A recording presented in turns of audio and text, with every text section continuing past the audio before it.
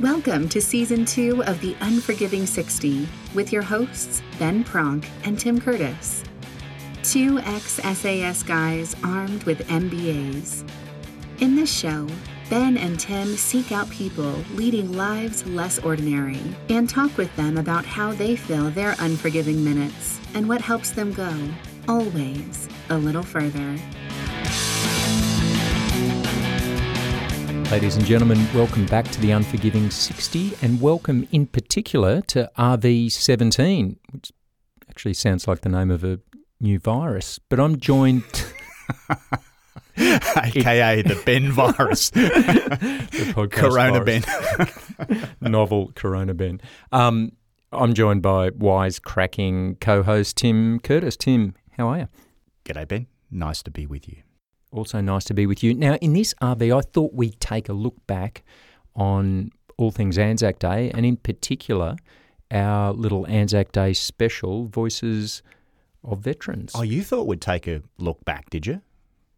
After you suggested it, I thought that's what we should do. And I'm going to call this Voices About the Veterans from Voices of Veterans. Does that work? That's actually really good. Say that again. Voices About the Veterans from Voices of Veterans. Now, what we want to do, we collected this sort of rogues gallery of our friends and acquaintances and people we deeply admire and respect and asked them during our Anzac Day episode a couple of questions about what Anzac Day meant to them. And we got some cracking responses, and I thought it was a really good, I found it very moving episode. And what we thought we'd do is just provide a bit of the backstory, how we know some of these folk and maybe some of the stuff that didn't make the Anzac Day episode. The stories are good and the stories are rich. And just from the outset, we've done 63 episodes, Ben.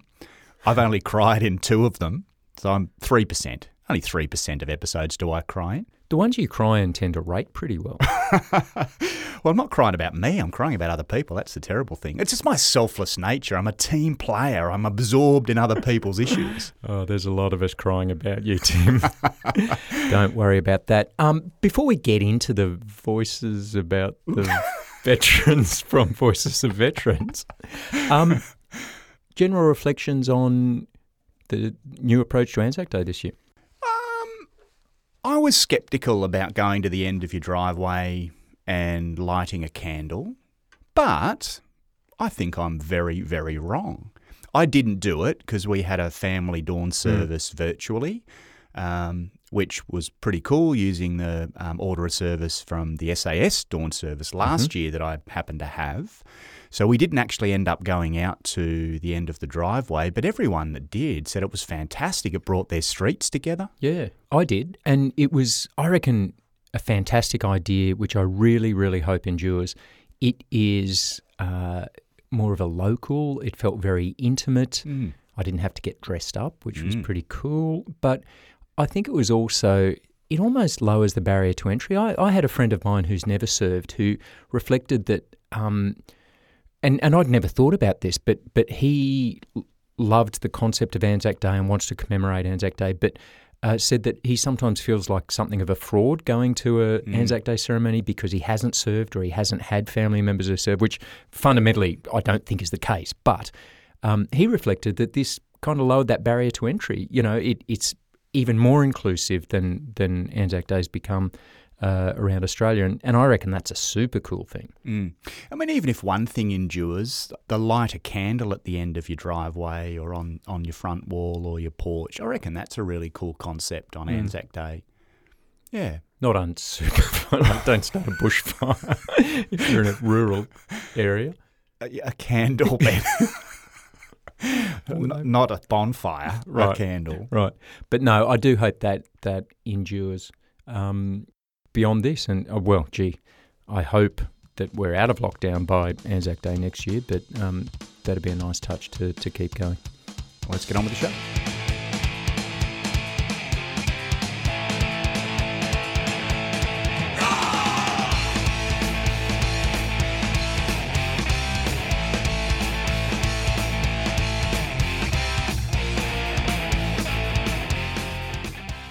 Okay, Voices About the veterans from Voices of Veterans. A few backstories on the people that we were lucky enough to have contribute to that episode. Who was up first, Tim? It'd be wrong not to tell a good story or two about Colonel Matt, who I think is the highest ranking officer that we had on the episode. On that episode? Yeah, it would have been. But when I first met him, 1996, doing my patrol course in the SAS, he was doing his patrol commander's course. And it was during this time in the unit when we were trying to encourage unconventionalityness. Yep. And pretty much anyone could come to the unit dressed in whatever, looking however, and because you had to shave, most people chose the beard, chose the moustache, the rat's tail, the mullet, you name it, grew it out. Matt was a little different. And I turned up on the patrol course, and here was this guy, and he's a big unit. He's a pretty mean-looking dude, shaved head, and a ring earring at the top of his ear. It was quite intimidating, this guy who was clearly smart and had this incredible energy about him that I just found infectious. And through the course of that particular course, we just became quite close. And even though we weren't in the same squadron, we always stayed in touch. And fast forward only a couple of years later, I took a composite troop away on operations as an in extremis response force, and his team was allocated to me from a different squadron. And, kind of, what operations are like generally, or back in those days, it's kind of 60% boredom, 30% admin, 10% excitement. And the 60% boredom, there was a lot of time just lifting weights in the gym and chewing the fat, and we had an absolute ball. So then fast forward a few years later, and Sergeant Matt decides he's going to commission to officer, and we talked about it. I said, I think all your intentions are right. Your outlook's great. Your attributes are exactly what they'll be looking for. I think you should go for it. He then has to be posted out of the unit. He gets commissioned. He has to be posted out of the unit. 9/11 happens. And old Buggerlugs here gets given the job to raise the East Coast Counter-Terrorist Force. And they said, you pick your team. And he was the first one I picked. And that was an incredible year. And maybe indulge me for a minute or two. We walked into the Counter-Terrorist Company headquarters, the building that had been allocated to us. I think the building was built in the 1950s. We'd come from, the SAS. It was incredibly well resourced into a unit that certainly had no CT equipment. He and I both walked in together. There was no one in the building. We walked into the quartermaster's store where we met our quartermaster, and there was nothing in the Q store. We then walked up past all of the what would be platoon officers, and they were empty. And the very end office, which was the officer commanding's office, my office, there was a broken desk and 2 chairs, no computer, nothing. And we both looked at the state of the building and the office. We looked at each other, and just then, no exaggeration, a rat ran across the floor and into the wall. And I said to Matt, well, I guess we better get started building this capability then. Very cool. And actually just a few years after that, he wanted to come back to the SAS as a troop commander. There was a bit of resistance about him going back to his old troop in which he'd served as a soldier, and I made representation on his behalf. I was actually the OC of the squadron at the time, and he came back to command the very troop that he'd been in as a soldier, complete with a lot of his peers as a soldier, and he did an absolutely sterling job as a troop commander, including that little trip that he talked about that was one of his most memorable ANZAC days with the then Prime Minister John Howard in Iraq. No, dead set champion, Matty. Really good dude.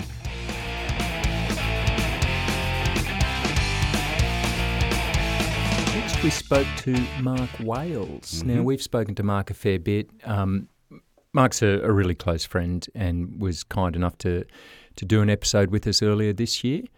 But thoughts on Mark? Well, I've been thinking about Mark. I must have been an instructor on his selection course. He did selection in 2004, right? Yep. I think he's a 2004 selection course. Okay.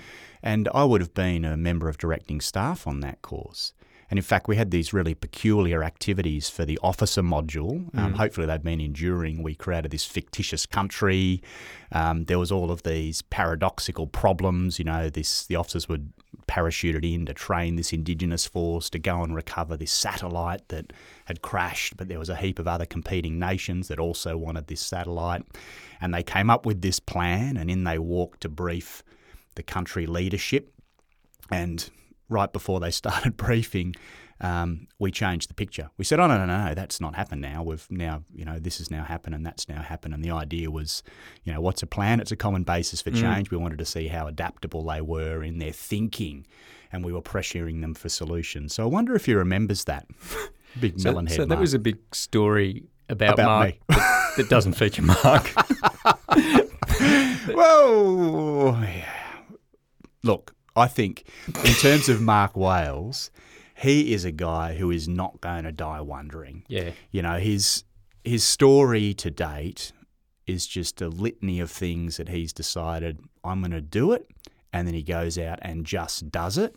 And that's an in-uniform comment and also an out-of-uniform comment with his MBA and fashion label. I admire the guy. I think that's just, an incredible insight into his personality and his drive and his endeavour and his outlook. Yeah, no, champion. And that whole, if we want to tie it loosely back to this sort of ANZAC myth, but Mark has never fit the mould. He's not. He was the SAS troop commander with an interest in fashion. Now, that is not an ordinary that's not the stereotype.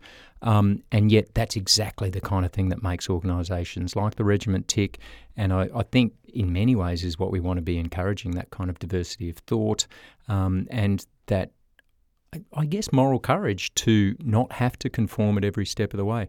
It helps if you're over 6 foot and weigh about 120 kilos. Another big unit. Another massive unit, but absolute champion and just continuing to kick goals to this day. You got a story about him in uniform? I mean, you guys work closely together. So Mark was my sniper troop commander when I was OC of the CT squadron. We did a couple of trips together, including one to East Timor, chasing a character called Alfredo Renato, which was a real interesting sort of on a whole bunch of levels trip. But my enduring memories of Mark was through the CrossFit days. So we ended up training together a fair bit, and I think you get to know people pretty well. And he is a super selfless guy. I mean, he's very generous of spirit, always. I had a young family at the time we were training, and he'd always make concessions to meet my schedule and my timelines and that sort of stuff, which I think speaks volumes for the individual that he is. Yeah. Did he load your bar and strip your bar? Well, I got a better workout from stripping the weights off his bar to get it down to something I could lift than I did by actually lifting my... rank has its privileges. Why didn't you just order him to load and strip your bar? Order him to lift it for me. Well, that's PR. Actually, one of my enduring memories with Mark, we were both posted to Canberra together, we were training, and we were in the ADFA gym. So we were surrounded by enthusiastic 18-year-olds, and we were deadlifting. And I think we got up to 220 kilos. It was 4 red plates on either side of the bar. And I remember him lifting it like it was, a school bag, me passing out, meeting Jesus, losing control of my faculties and somehow getting it up to lockout. But I remember feeling pretty tough in front. That's the first time that I think I've been one of the strongest guys in a gym, and that was a bit of a keystone moment for me. And probably the last time as well. Yeah.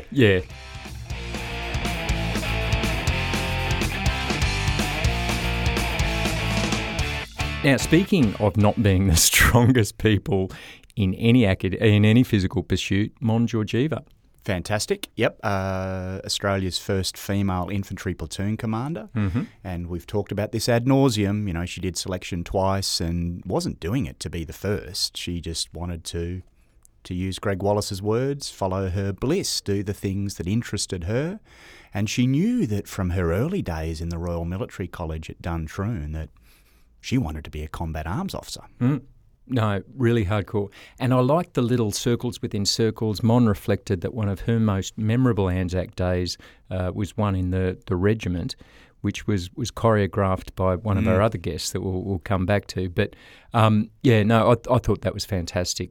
And we've spoken with Mon separately on a different episode, which I encourage people to listen to if you haven't. Just an amazing story. But, her drive and motivation and not for that self-aggrandisement, just for, like, what was it, Edmund Hillary, because it's there, that kind of challenge. I find that really impressive. And speaking of initiative and energy, Mon now does some work with us, Ben. Well, does a lot of work with us. The majority of work. She's working while we're recording this. Yep. But yeah, her initiative is absolutely incredible, and her judgment. I mean, it's if you could bottle or put through a cloning machine a Mon, you would. She's amazing. Yeah, no, really cool.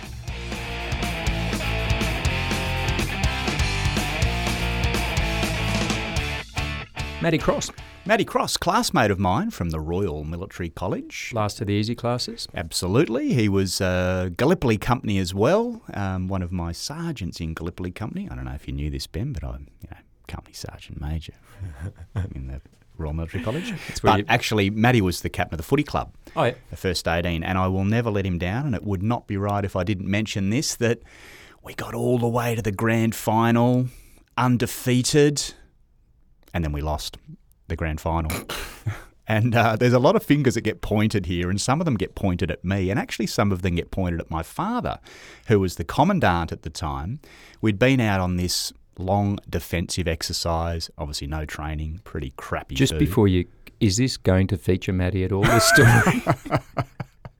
He captained us to losing the grand final. Okay, but now a story about Tim. Ex-1 area officer. We were living in Townsville together, actually. We lived in the same house. And, absolute sense of service. So Matt's finished a long-term career in the military and transitioned out and now works for the Department of Veterans Affairs. And he's fiercely passionate as an ambassador for DVA about all things relating to, conditions, service and welfare of veterans. I love the guy to death. He's absolute gem. And good on him. And that again, linking back to the Anzac Day theme, that continued service in and out of uniform. Well, the other thing about Matty Cross before we leave him is he's the only person, Ben, who I know loves to talk about himself in the third person. So there's a lot of Crossy. And in fact, you'll hear him sign off that way, Crossy out in the episode. Now, when you say the only person, clearly excluding yourself, who often answers the phone with "go for the T-man." Yeah, but I stole that. I stole that because I was watching a movie with my daughters, Just Go With It. And you'll probably remember that Nicole Kidman in that show has, I think it's her husband, who claims he invented the iPhone. And when he answers the phone, he says, "go for the iMan."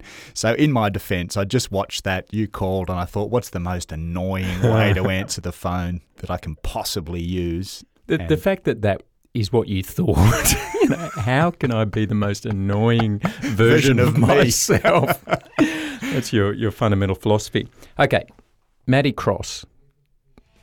Dunning.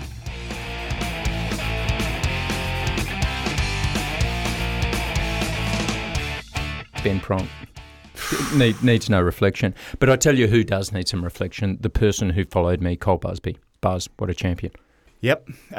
He was, my first introduction to Buzz was as him as a troop sergeant for one of my good friends, Dave. And Dave was waxing lyrical about how fantastic his troop sergeant was. And we all generally had tremendous troop sergeants. Yeah, it was a high bar. So for people to be viewed as excellent amongst that cohort, they're pretty sharp. Yeah, and he was, a supreme athlete.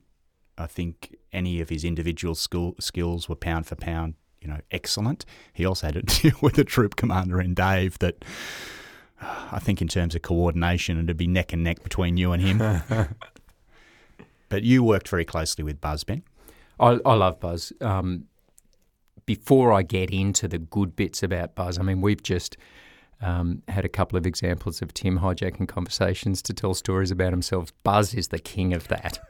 I remember Buzz farewelling another unit legend, a guy called Bob, and it would have been about a 40-minute vignette, a war story from Afghanistan, which Bob was not involved in. He wasn't even in theatre at the time. He was not. That's fine. Yeah, that's fine. And Buzz also appropriates other people's story. Buzz tells a good yarn, and it came out clearly in this episode. But he loves to appropriate other people's stories and fashion himself as the central character, including one excellent one about spotting counterfeit Grange wine, which I'll save for another day. But all that aside, yeah, Buzz, absolutely incredible. As you said, revered within the unit.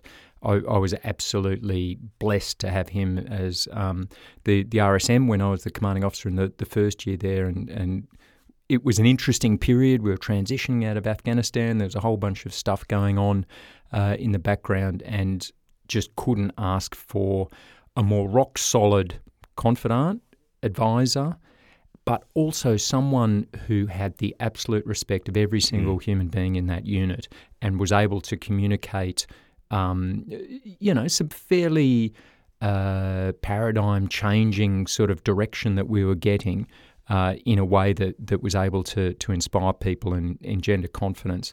And, I was riding on his coattails in that respect the whole year. I was going to say, if I had one word to describe Buzz, I'd say respected. He's also very good at stirring the pot. Loves it. Doesn't he love it? Oh, Tim, I don't think it's fair what Ben's been saying about you behind your back. That's actually true. But, a little bit of partial truth, that'll help his stirring the pot a bit. But also very reflective individual, and his particular Anzac story, I think, sort of really resonated with me. I loved his reflections on, this isn't a time for peacocking. So for people who have actually been involved, this whole thank you for your service kind of concept, it's brilliant. It is so good that the nation recognises this, but it shouldn't be used as a means for, pumping up your own tyres if you have served. I think there's a humility inherent in service that Buzz really brought out beautifully in his reflections, and I loved that idea. It's almost like this concept of religion. I mean, Anzac Day isn't about a cenotaph and a service. It is about reflecting on the sacrifice, and I think we can extrapolate that just from the military context and talking about in life in general, that people who are doing something for something bigger than themselves. And Buzz's story about going up on the top of a hill and reflecting on that purity of what it means, or what the Anzac Day sort of means. I thought that was beautiful. I listened to the story twice, once and then a second time after my father said, I thought Buzz's part of the stories was the best because he dissociates himself completely. It's not about us standing there with the medals on. That's just one minor part of it. And, the cool thing that Buzz says in his reflections when we asked, what will you do differently? It's kind of, nothing. I'll focus on the important things in life like I always do, regardless of where I am, whether it's the top of the mountain or at a dawn service. Yeah. No, cracking.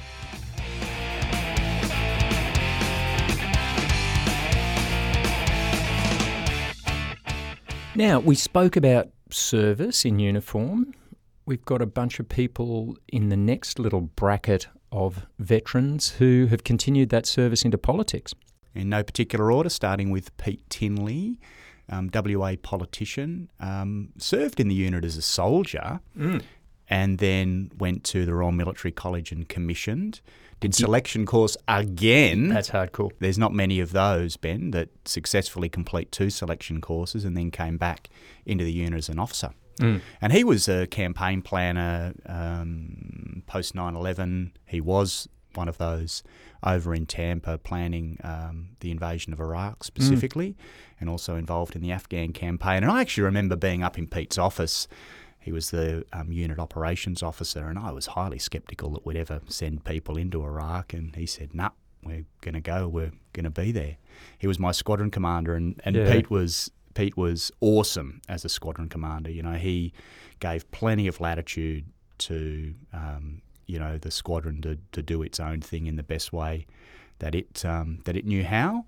And he also had some wonderful phrases. You know, we went through some difficult, trying times with the first Gulf War, with some of the in extremis response forces that we sent guys away for, and some confliction in all of that, people being on one operation, wanting to be on the other. And a couple of lines that have always stayed with me. He stood up in front of a group at one particular point in time and he said, "Ladies and gents, it's a shit sandwich, but at least the bread is fresh." And the other one, memorably, he said, everyone's got to be somewhere, and we're here. Classic. In fact, that's Odd Angry Shot line, I think, which is, you can never get too much mileage out of the Odd Angry Shot, particularly in an SAS context. That's right. I love my Tinleyisms.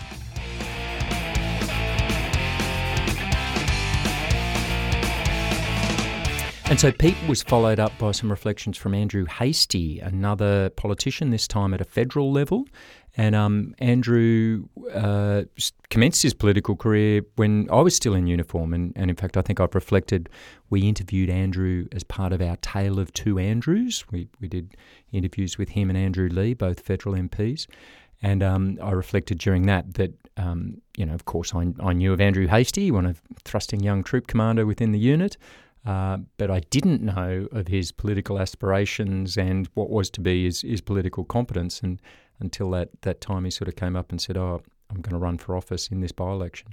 And just goes to show the depth of a lot of the folk in, well, that unit particularly, but in life in general, that, it's amazing what some of these people are achieving over and above their professional vocation at the time. Yeah, wonderful episode with Andrew Hastie in Season 1. And if you want to hear some of Andrew's insights, go back and take a listen to that. It was a co-episode, actually, with Andrew Lee. Yes. His insights and also his recital of a Shakespearean soliloquy. Mm-hmm. Not something you get every day. No, not something you get every day. And very well done, very well done.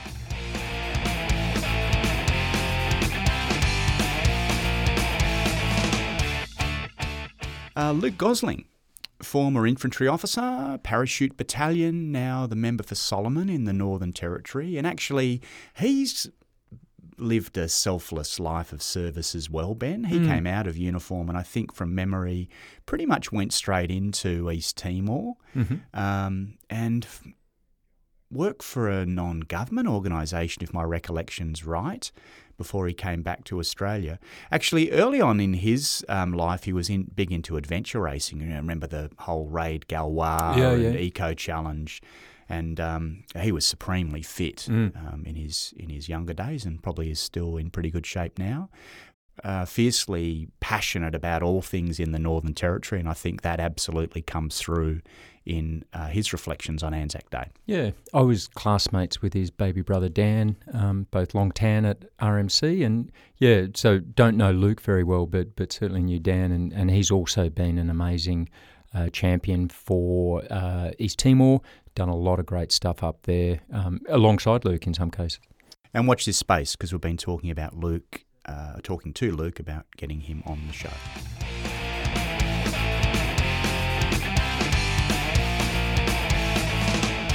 Vince Connolly. Vince Connolly, again, former infantry officer. Was he a classmate of yours? No. Close? It's hard. I don't think we'll know. I don't think we'll ever know. No, I think he's a few years junior to me. Now the member for Stirling in federal politics. Before that, we had a lot to do with him when he was working inside an oil and gas company, inside the security and emergency management function, where he headed up crisis management. Great energy does Vince, and again, I think it absolutely comes through his passion for service in his reflections on Anzac Day.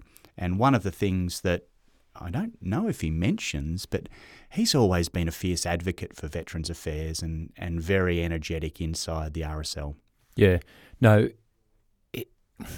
I've found our discussions with MPs really enlightening. I must admit I didn't have a really good appreciation for what it takes and what is involved in that kind of life of public service. But they don't have a moment to themselves. It's not something you would embark on lightly. It's something that involves your whole family. Certainly Andrew Hastie reflected on that in his episode, puts pressures on them, exposes them in some cases to these sort of attacks from the media or questioning and all this sort of stuff. It is 100% commitment, and it is 100% that concept of service. That's why they call it public life, because I think the public rules your life, doesn't it? You're scrutinised from every single angle. Mm.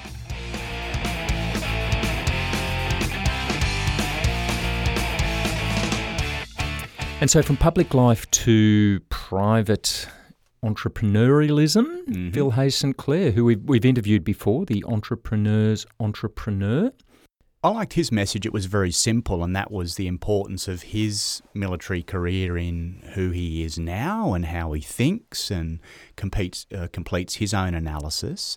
We've also recorded a separate episode with Phil HSC talking entrepreneurshipness in season 1. We have, yeah, great insights. I was actually at school with Phil. It was my brother's class at high school, and we sort of dropped out of contact. And then I'm very glad we've circled back around. A deep thinking guy, another guy who's actually doing a lot for other people. I mean, a lot of what he puts out there on the startup front, on the entrepreneurialism front, in terms of his mentorship and guidance to other startup founders, he's doing a lot of that for free, and real generosity of spirit that comes through. I think he also lectures at the Australian Graduate School of Management. He certainly does. Entrepreneurshipness. Entrepreneurialness. He really does, yeah. He's absolutely a thought leader in that space, and we very much enjoy having that relationship with him and just bouncing ideas around with him. I like the way Phil thinks.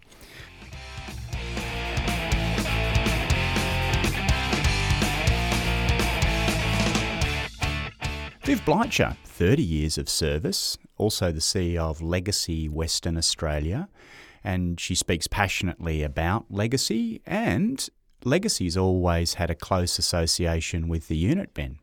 Yeah, it goes hand in glove. This is another one of these examples of people who continue to serve out of uniform, looking after the children of service personnel, law enforcement officers who have fallen. It is such a selfless organisation, and Viv's really championing change within that very dynamic young individual. Young, I feel old, but she really is highly energetic and motivated in that respect.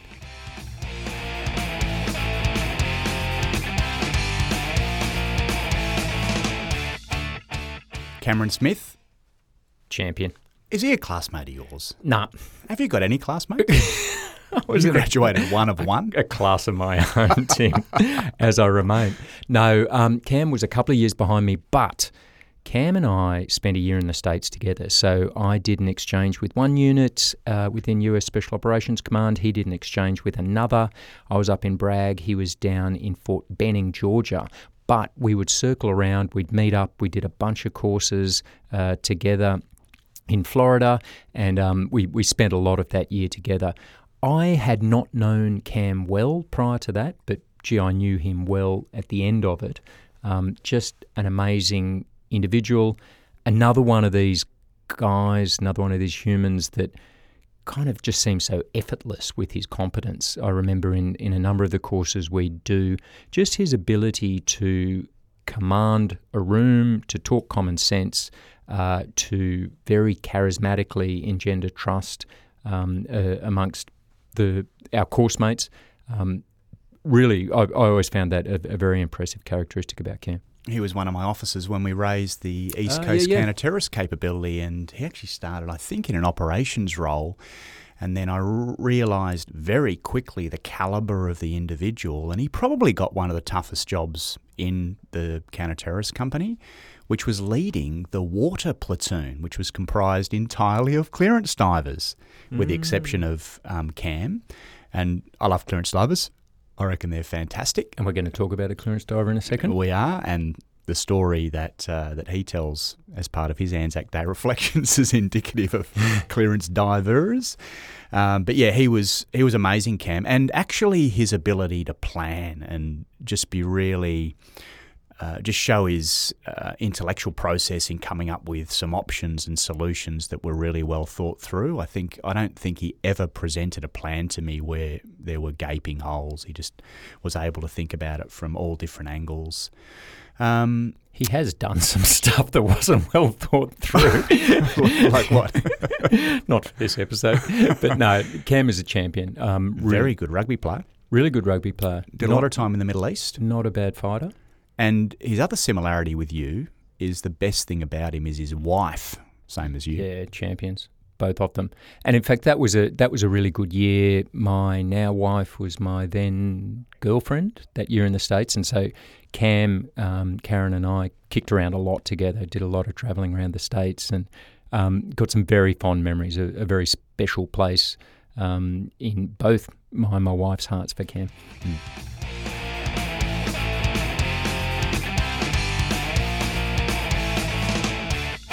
Bruce McLennan. Now, Bruce was my first SAS Squadron Sergeant Major when I first got to the unit. So this is the senior soldier in the squadron. I'm a young troop commander. Colonel Matt was one of the senior, or was the senior team commander in the land troop. I was in the water troop. And so, yeah, Bruce, fantastic individual to have in that sort of capacity. Remained in that role when we went to Afghanistan the first time. Good guy, Bruce. My lasting memory of Bruce was his ability to rock up to a physical fitness test. And I think he did this for theatre, but he would literally be smoking a cigarette as we're lining up to do the 2.4 kilometre run, the mandatory Army physical run, and stub out a cigarette and then just charge off and destroy most of the squadron in this run. He's a good runner, that's for sure. And cigarettes were a mainstay of his diet, and the other balancing elements of his diet included coffee, burger rings. That's right. Brucey didn't mind a chip. He loves a good chip. Oh, don't never stand in the way of Bruce and a chip packet. You're going to lose an arm. Yep. He's a very fussy eater. Very fussy eater, and also very rude and obnoxious. And I say that with all due love and respect for Bruce, because I have to admit that I didn't really know him that well in the unit, even though I was coming into the squadron as he was departing. And, you know, with his time as, I think he was a subject matter expert for parachuting.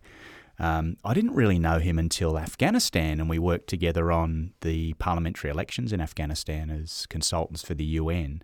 And we lived together, and I was quite ruining the fact that I was going to go and live with Bruce.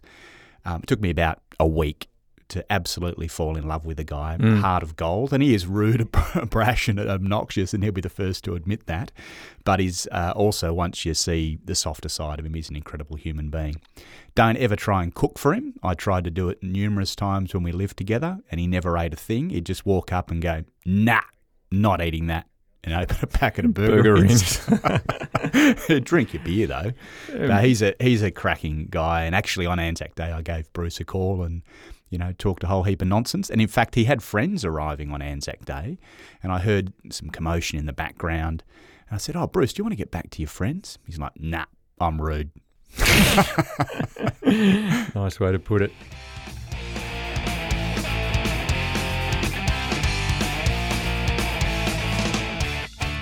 Next, Tim Curtis. Jeez, crybaby. Actually, no, I had some really nice feedback from people as I reflected on Anzac Day. And in my defence, if there is any defence, you sprung the whole reflections on Anzac Day on me. Oh, what, you didn't realise we were recording an episode about Anzac Day, or that it was coming up? Yeah, no, that was good fun. And I did enjoy my Anzac Day with my father. Yeah, that's pretty special. Yeah, absolutely.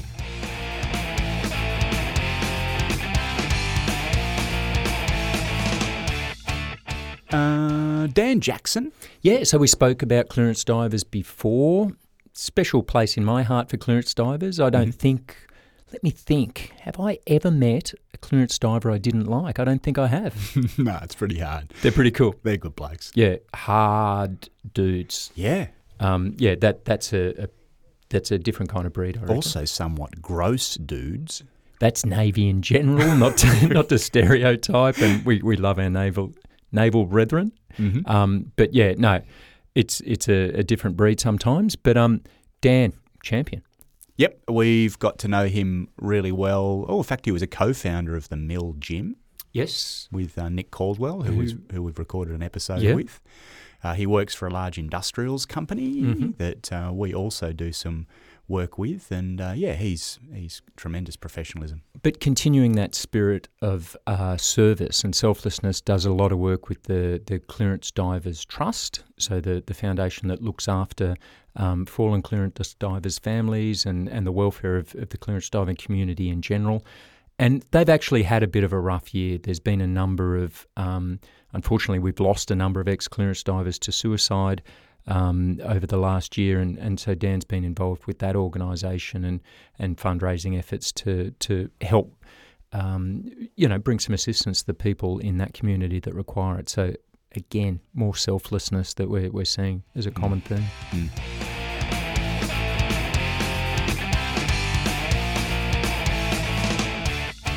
Ian Young. Youngie. Our chook. The old chook. We do love our chooks. And Youngie was OC of 152 Signal Squadron in the SAS when I was a troop commander. Mm-hmm. Beret qualified member of 152, so he'd been through the selection process.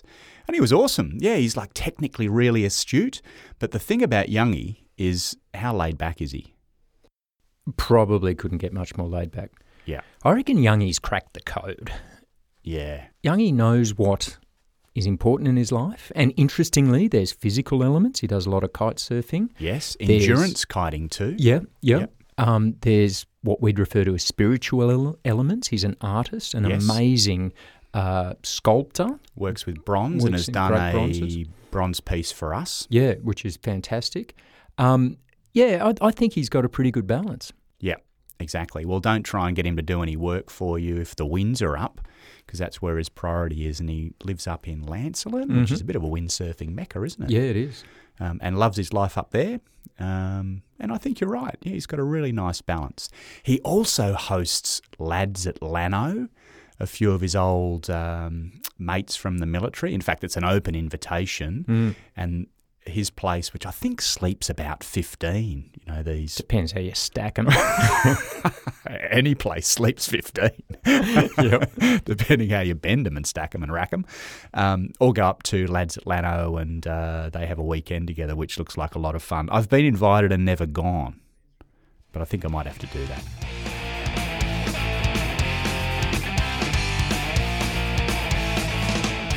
Lockie Berg. Now, you've continually hounded me for a classmate. Bergie was not in my class, but he was a year ahead of me at ADFA. So I've known him. God, I'm trying to cast back to what that is, 94. Did you take over from him as the Academy Cadet Captain? No. I took over from a lady named Olivia Baden-Clay as the Academy Cadet Captain. Bergie was starring in his own way at the Academy. Well, as we all did. But another just amazing, and that sort of continuity, when you know people that long, it's a really special kind of relationship. And I look back very fondly on the time we shared back there. But he's done incredible things since. Artillery officer, and has subsequently done a law degree. I remember him doing that part-time while still in uniform, which I thought was just amazing in terms of that capacity for work. And more recently, Lockie Berg introduced us to Sam Penny, who we interviewed as part of the last season of The Unforgiving 60. English Channel swimmer and cheesemonger. He's been doing some interesting stuff in isolation, just changing the subject slightly. Yeah, he's been very active on the socials and seems to be doing amazing. I guess you can socially distance while you make cheese.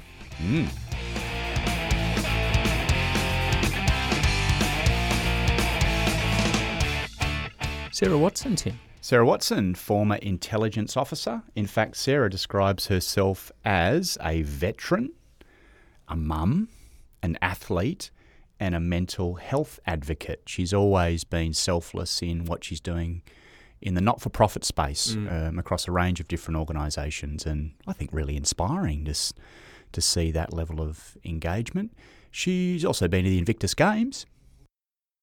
Yeah. I think triathlon. I suspect triathlon.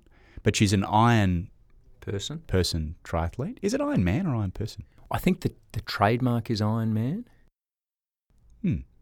But she does Full and multiple full Iron Persons triathletes. Yeah, no, which puts you to shame. It definitely puts me to shame. Yeah. None of which takes much to do. But, that is impressive in itself. But I think you mentioned before the mental health advocacy, again, hitting on that common theme of a continual, theme of service that we're seeing with so many of the people we spoke to. Check Sarah out. I mean, she is using fitness as a form of therapy for people. She's an instructor, a fitness instructor, as well as a selfless ambassador to a range of different organisations, and she's currently also a peer support worker for one of the veterans' charities. Impressive.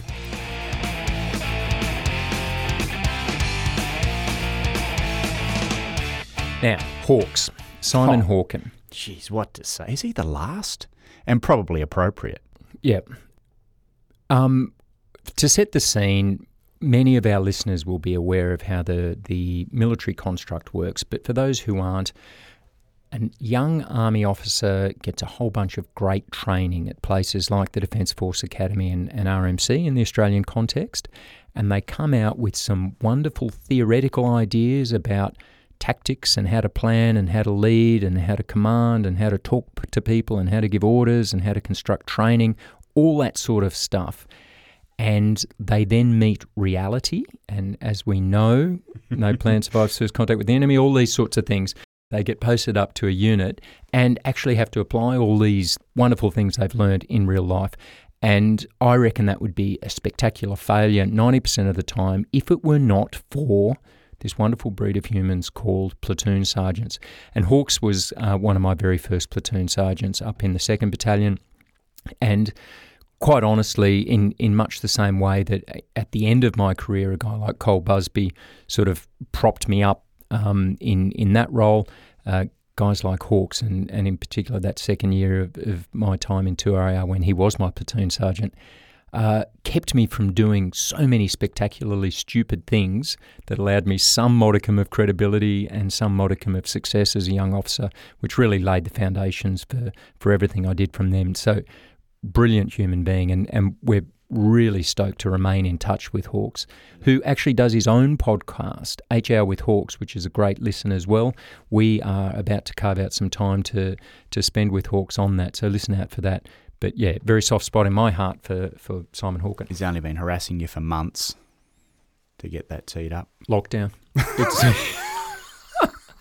It's very. I'm blaming a lot. Very difficult. In to fact, record. lockdown suits me with. Oh yeah, I'd love to catch up with lockdown. No, Hawkes. We do apologise. That's mainly on Tim for not getting it organised. But we are gonna circle around for an HR with Hawkes. And Simon Hawken was one of my patrol commanders in Recon Sniper Platoon in the then 2nd 4th Battalion. Mm-hmm. Yeah, awesome young fellow back then, and awesome older fellow right now.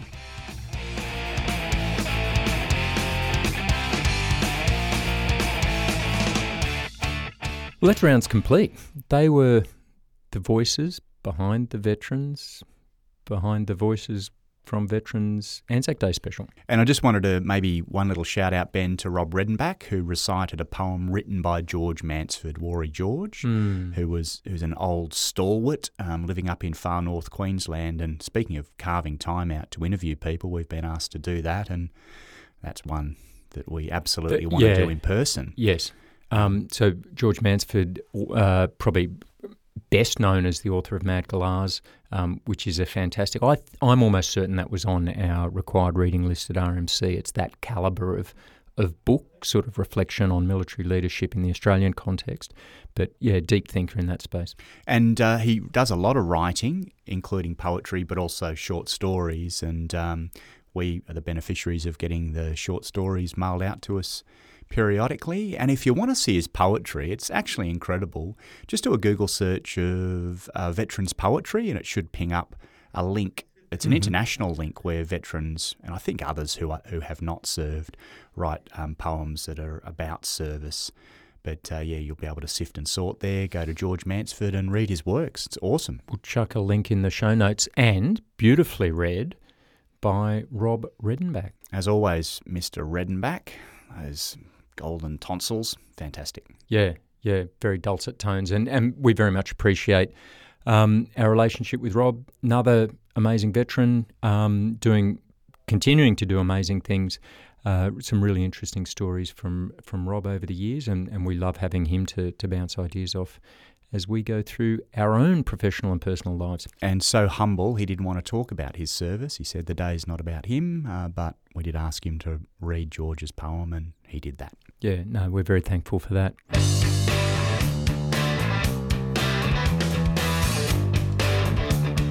Well, that was Anzac Day. Yeah, it's a good show.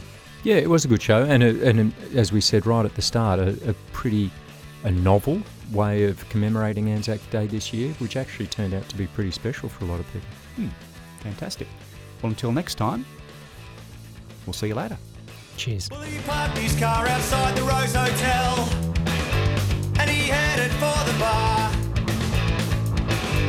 And not a wink and effervescent smile as he motioned for a jar.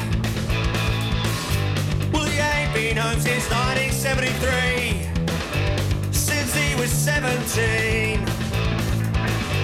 And by 21 he'd sailed the 7 seas, but it never seemed that far to him. And he's been to the end of the world, and he sat on the edge and said nothing at all. Well, it's hard to love a man who's paralysed. It's even harder to forget. But he loved for the bosom of a beautiful woman, someone that he called mine.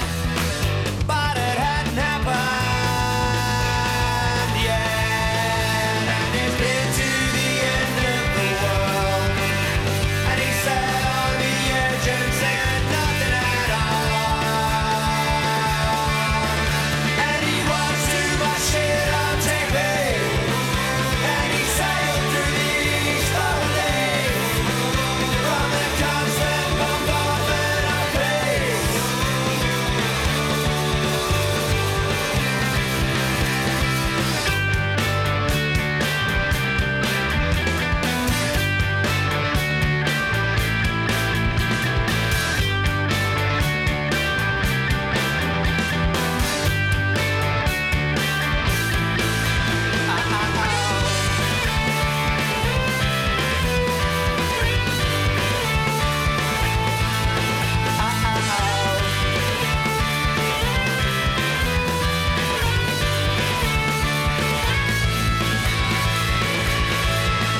And he's been to the end of the world, and he sat on the edge and said nothing at all. And he watched too much shit on TV, and he sailed through the East Valley from the constant bombardment of peace. It hit time, and he watched too much shit on TV, and he sailed to the East Valley from the constant bombardment of peace. It hit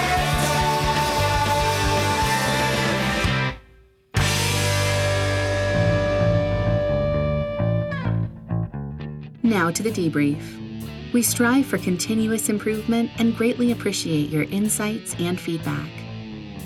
Also, if you know someone who is living that life less ordinary, please tell us. You can get in touch at debrief@unforgiving60.com. That's debrief@unforgiving60.com. If you have enjoyed this podcast, please tell your friends and write a review for us on Apple Podcasts. You can also follow and engage with us on social media. Just search for Unforgiving 60 on Facebook, Instagram, Twitter, and YouTube. Until next episode, keep filling your unforgiving minutes with 60 seconds worth of distance run. See you next time on the Unforgiving 60.